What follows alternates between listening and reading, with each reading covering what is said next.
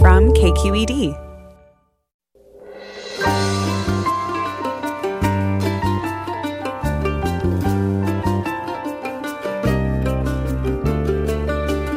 From KQED Public Radio in San Francisco, I'm Mina Kim. Coming up on Forum, Democratic presidential nominee Joe Biden accused Trump of stoking violence in our cities, a charge echoed by some state and local officials who say the White House is encouraging heavily armed right-wing militia groups to show up at demonstrations and threaten protesters. We'll talk about the rise of armed militias at protests. Then, writer Leslie Tenorio's debut novel, The Son of Good Fortune, tells the coming-of-age story of an undocumented son and his mother, a former B-movie action star in the Philippines, as they eke out a life in a Bay Area suburb. Join us.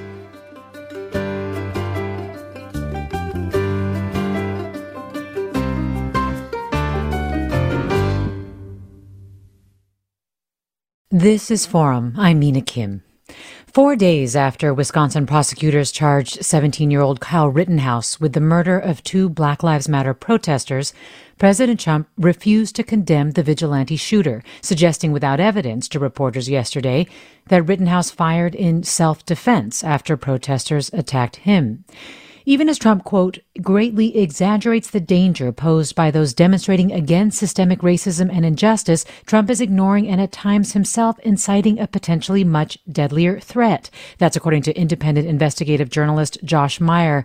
Meyer has covered drugs, organized crime, and national security for the LA Times and other news organizations. Thanks so much for joining us, Josh Meyer. My pleasure, Mina. So this potentially much deadlier threat that you wrote about in the Washington Post that you think the president is ignoring, as you write, quote, heavily armed white militia members show up at Black Lives Matter protests with the purported goal of protecting against property damage and injuries to civilians. Why is this a much deadlier threat than we may be realizing right now?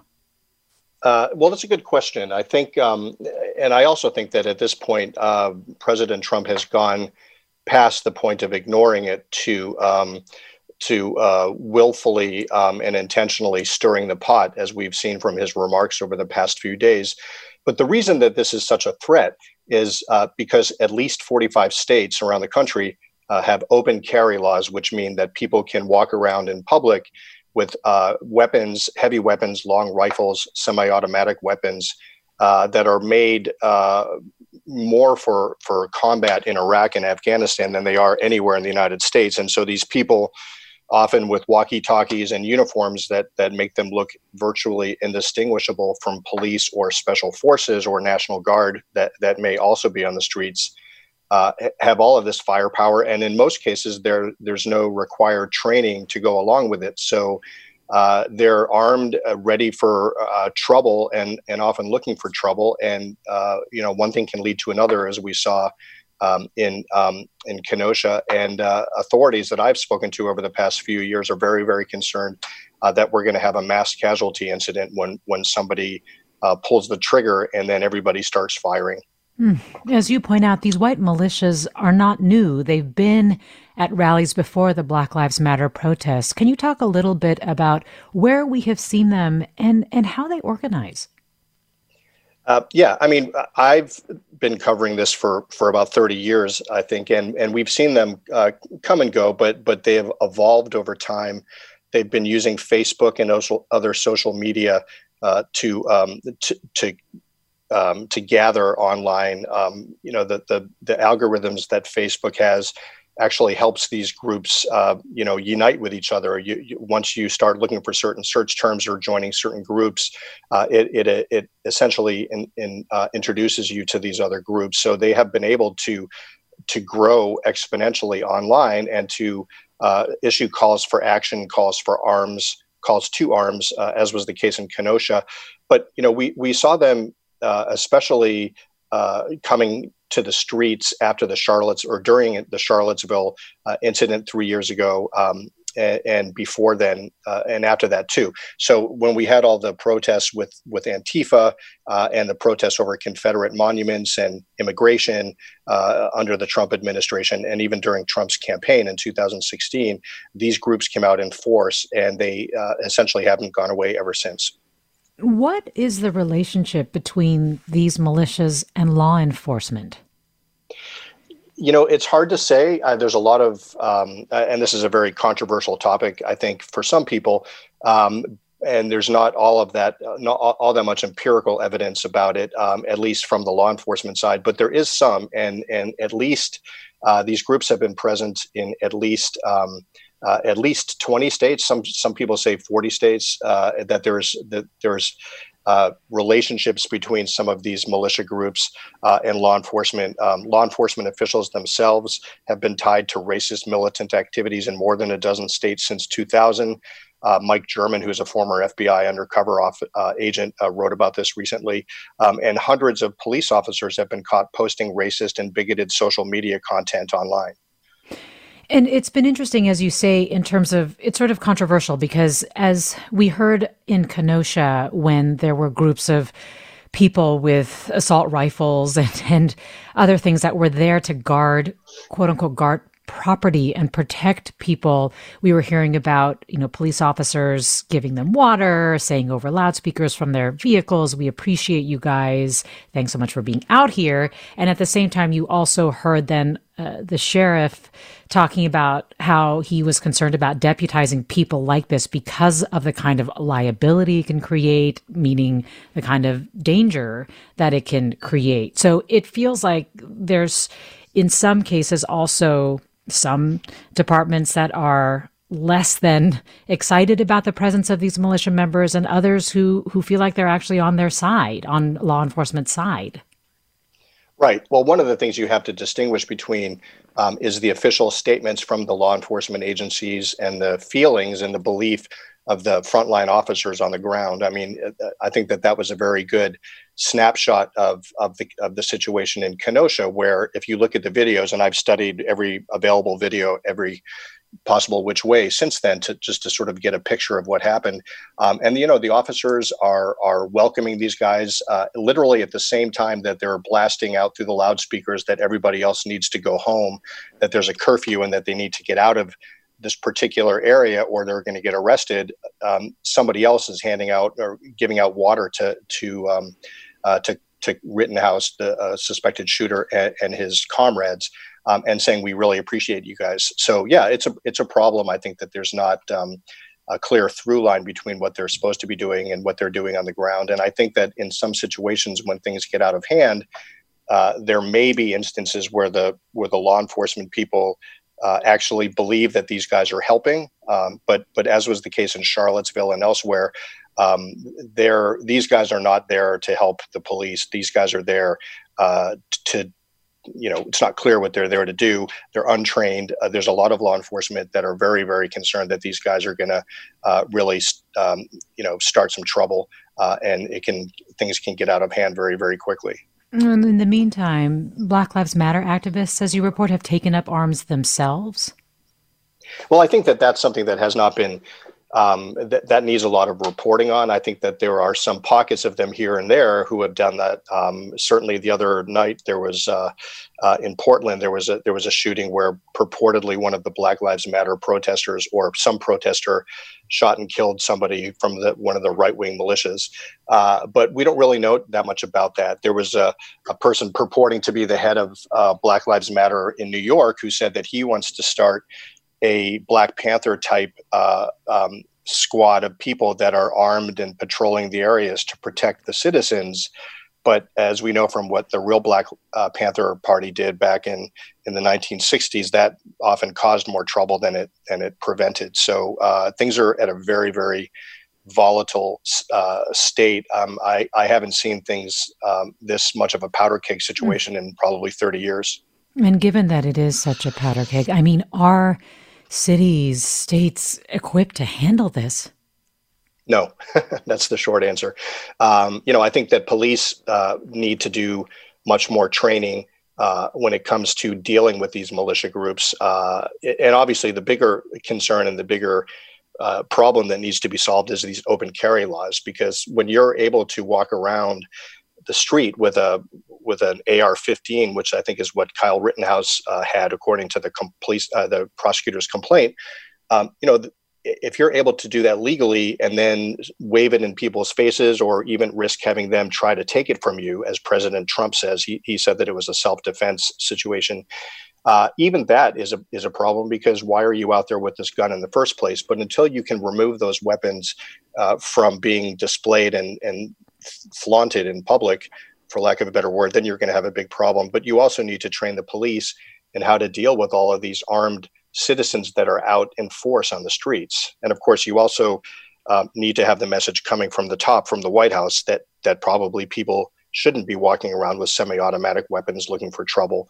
And unfortunately, as the case is now, we have a president who is running for re-election on a law and order platform, who is doing exactly the opposite and encouraging people to do their patriotic duty and go into cities, Democrat-controlled cities, heavily armed and help out, I guess, for is the way he describes it. Yes, and these militia groups are sort of right-wing. They have ties to right-wing groups. They are. There are some that are left wing. I mean, I was writing about this at Politico 3 years ago, before Charlottesville, after Charlottesville, and it is true that some of these Antifa groups, anti-fascist leftist groups, some of them have carried weapons, but it's a totally different situation. It's nothing. It's orders of magnitude less than these right-wing militia groups. Some of them, which do have clear ties to much more virulent anti-Semitic groups, racist groups, and so forth, KKK, neo-Nazis, and so forth. I mean, these groups, I kind of liken them to the kind of guys that used to join the National Guard or the local, volunteer firefighters association. They're looking for something to do. They're looking for a way to get some aggression out, I think. But instead of being a weekend warrior where there's training and you're under the command of a National Guard commander, these guys just basically have weaponized themselves to the teeth. They've gotten all riled up when it comes to politics, and then they're just out there on their own, just looking for ways to get involved and looking for people that they think might be potentially causing trouble, and then trying to stop them before it happens. So it is a recipe for disaster. Yes. Yeah, it is. We're talking about right-wing groups showing up at Black Lives Matter demonstrations, and how, if at all, they're being held to account with Josh Meyer, independent investigative journalist. His recent Washington Post piece looks at the rise of these groups and why cities are ill-equipped to deal with them. We're also talking about charges that the White House is implicitly and explicitly supporting these right-wing vigilante groups. What are your questions about these groups? Are you concerned about the presence of these so-called militia members at protests? Have you ever encountered one at a demonstration? If you're in law enforcement, what are your thoughts on them? Give us a call, 866-733-6786. Again, 866-733-6786. You can also get in touch on Twitter and Facebook. We're at KQED Forum, or email your questions to forum@kqed.org. I'm Mina Kim. Stay with us.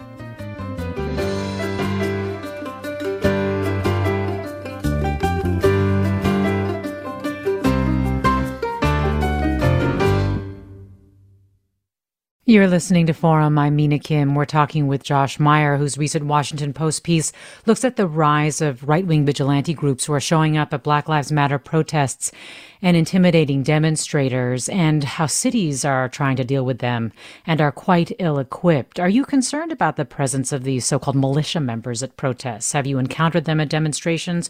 Or if you're in law enforcement, please share your insights about these groups. Call us at 866-733-6786. Again, 866-733-6786. You can also get in touch on Twitter and Facebook at KQED Forum, or email us at forum@kqed.org. And let me start first with Michael in Belmont. Hi, Michael. Join us. Hi, good morning. Your guest said that he's seen all of the videos of the shooting in Kenosha, and the president has said that Kyle Rittenhouse was defending himself. Does your guest believe that that's what happened? Because other people have said that he actually, the shooter, did some things first before anybody came near him. Josh Meyer? That's a very good question. I think that both are true. The video does not show a full picture of what happened. There's one key period, for instance, where Rittenhouse and one of the protesters who was ultimately shot and killed are tussling or they're sort of confronting each other and people are swearing and so forth. And I believe one shot might even be fired. And then they moved, I think, off camera and you heard more physical activity, I think, and then somebody swears again, and then there's gunfire. So it is not clear exactly what happened in the second incident. After that first one, the video clearly shows Kyle Rittenhouse, or I should say allegedly shows him jogging away from the first incident. He's overheard on the phone, according to the complaint. They've talked to witnesses. He's overheard on the phone saying, "I just killed somebody." And then he's jogging almost nonchalantly through the streets, but there are people pursuing him. And then when he stumbles, they do catch up with him.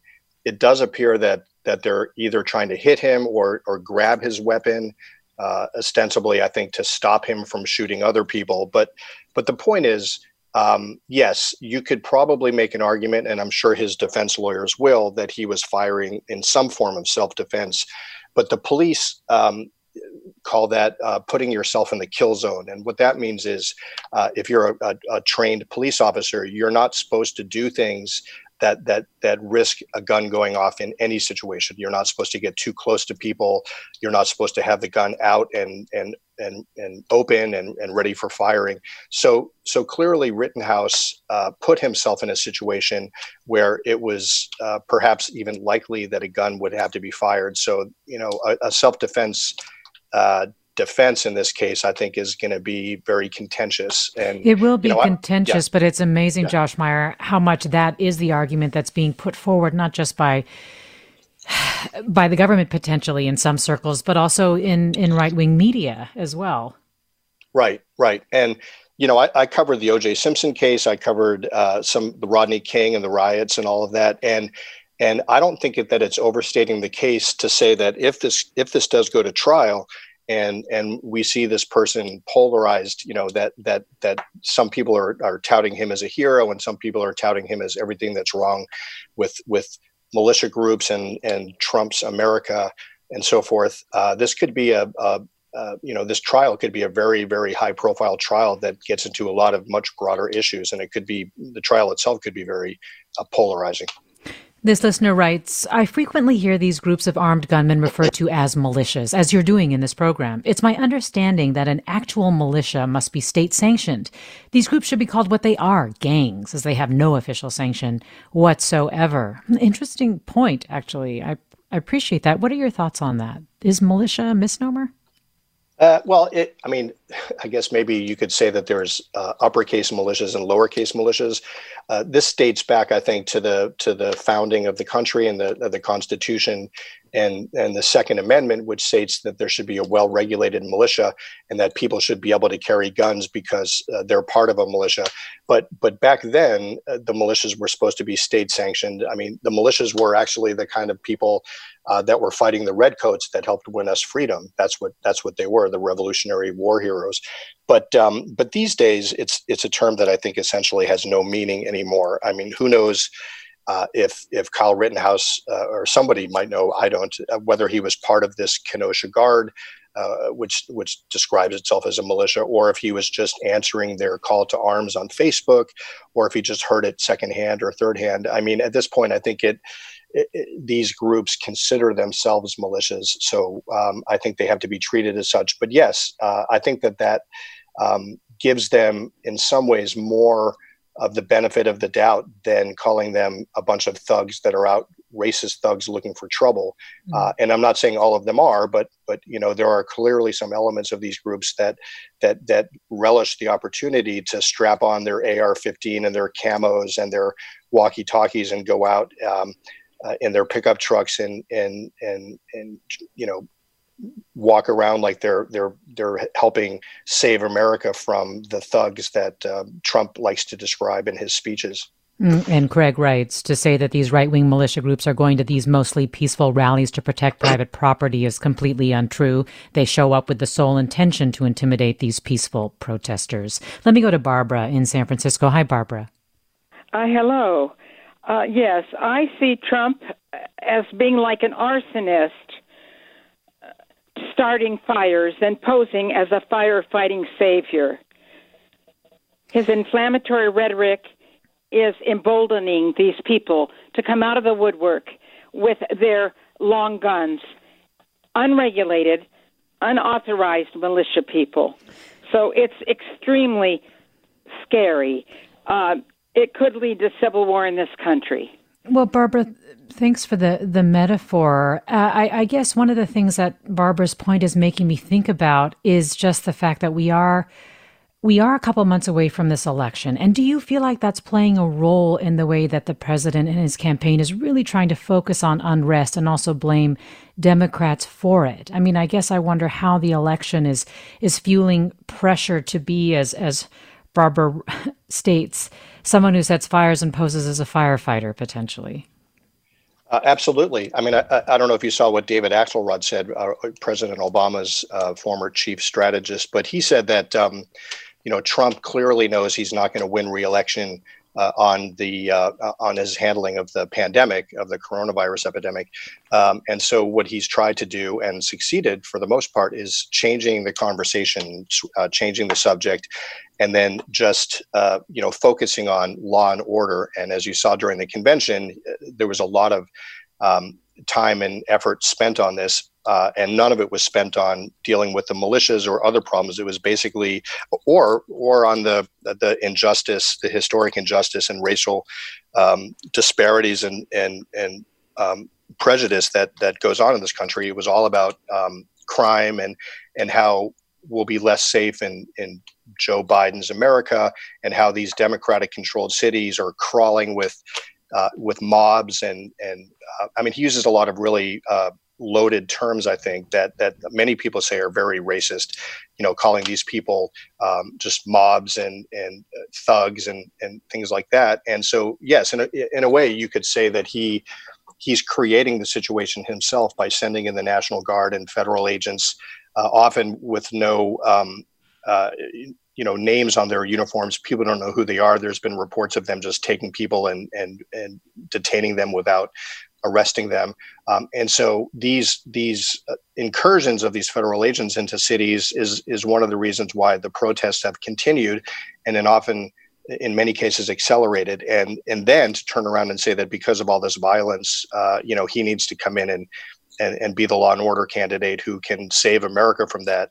It does have there's sort of an ironic twist to that, I think, that he's starting it and then saying he can stop it.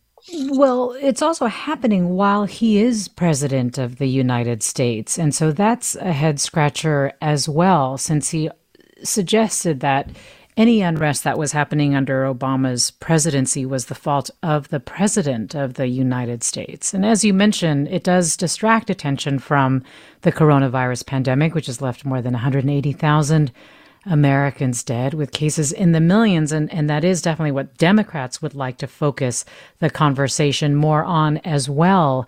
Alan writes, I understand and deplore the violence from the right, of course, but who are the folks on the left who are engaging in violence and property destruction?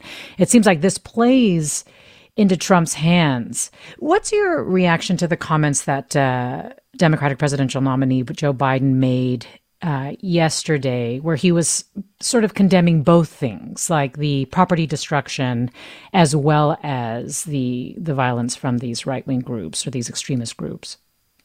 Well, I know a lot of people that have worked for Biden, know Biden, some that are working on the campaign, and they have been really wringing their hands over the past few weeks and saying that he needs to do this. He needs to step up and come out swinging and very clearly say that this is not a zero-sum game, that you can criticize the police for the shootings, you can criticize the right-wing militias for what they're doing, but that you also need to criticize the protesters or the small minority of people within the protests who are doing a lot of property damage, burning, small businesses and really, wreaking havoc on people's lives. I mean, that they need to be treated as criminals, just like anybody who's breaking the laws on the other side. So I think it's going to be a very tricky situation as we get closer to the election, where they do need to be addressing these issues. And it does play right into the president's hands when you do have people within the Black Lives Matter protest who are breaking things and setting fire to cars and so forth. I mean, if you remember, that's what the Kenosha shooting started with. Rittenhouse and some other people were standing guard purportedly at a used car lot where some cars had been burned a few days beforehand. So they viewed their goal or their mission as to protect these cars from, the rabble rousers. And that's where the confrontation started that led to the shootings. Well, this listener writes, militia, gang, how about white terrorist group? If Kyle Rittenhouse was of Middle Eastern descent, we all know what he would be called. Are some of these groups, do you know, deemed domestic terrorist organizations or members of domestic terrorist groups who are at these protests? Josh Meyer? So far, no. And I think, we could have a whole nother show about that. I mean, there is no there's no real definition of what a domestic terrorist group is, like there is an international terrorist group. And that has really tied the hands of law enforcement because they can't use the same criminal predicates to arrest or detain or to charge these people. So that needs to be addressed too, is who is a domestic terrorist? What do you need to do to be charged with domestic terrorism? And especially importantly, what do you need to do to allow the authorities to surveil you ahead of time to determine if you are a domestic terrorist? I mean, I think that's going too far to call them terrorists, but lost souls who are very aggressive and need something to do, who are walking around with automatic weapons and looking for a fight. I don't think that person's a terrorist, but they could be somebody who's part of a group that needs to be surveilled by police to decide whether or not they need to be stopped before they do something. I mean, and I don't think that there's nearly enough undercover surveillance within these white militia groups to find out what they're doing so that they can be stopped before they do something. Well, this listener writes, we really need to get rid of all guns in this country. Our militia should not be legal. They're dangerous and should be shut down. I'm ready to leave this country that I love because I do not feel this country is safe for me or my family. George in San Jose, join us. Hi, George. Hi. I'm wondering if it's legal for a 17-year-old to purchase an assault rifle there in that part of Wisconsin. And if not, will the gun's legal owner be prosecuted? George, thanks. Rittenhouse was from Antioch, Illinois. But what do you know about gun laws in that area? I mean, these are all great questions, as always on the show. I think that if you're 17, my guess is that you shouldn't be carrying a gun at all. I think it's illegal. One thing that was very instructive, and if I was doing a follow-up on this, and I might, was that his lawyer insisted that Rittenhouse did not bring the gun across state lines, that somehow or other he was provided the weapon, the AR-15, in Wisconsin. And so when defense lawyers say that, I automatically key on that, A, to see if it's true, but B, why are they being so defensive? So if he had brought the gun across state lines, that's probably a felony. But, if he didn't, if there's nothing illegal with a 17-year-old carrying one of those weapons and crossing state lines to do this, then clearly the laws need to be changed. But at this point, I don't know. But that's something the police and the prosecutor should be looking at very closely, I'm sure. Well, let me see if I can get Margaret from Santa Rosa in here. Hi, Margaret. Hi, I'm going to try to be cogent. This is all so upsetting, but I do want to say one thing, that violence is addictive for people who are, as you say, for lost souls. But for people who, that's one way. I do worry about young people who don't have something more meaningful to do with their lives. But violence is addictive, and both sides are and what worries me is about Antifa.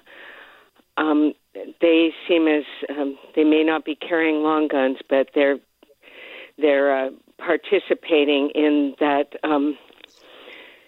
It's an energy, and they seem to. I'm always very discouraged when I hear about what they're doing because it's a provocation.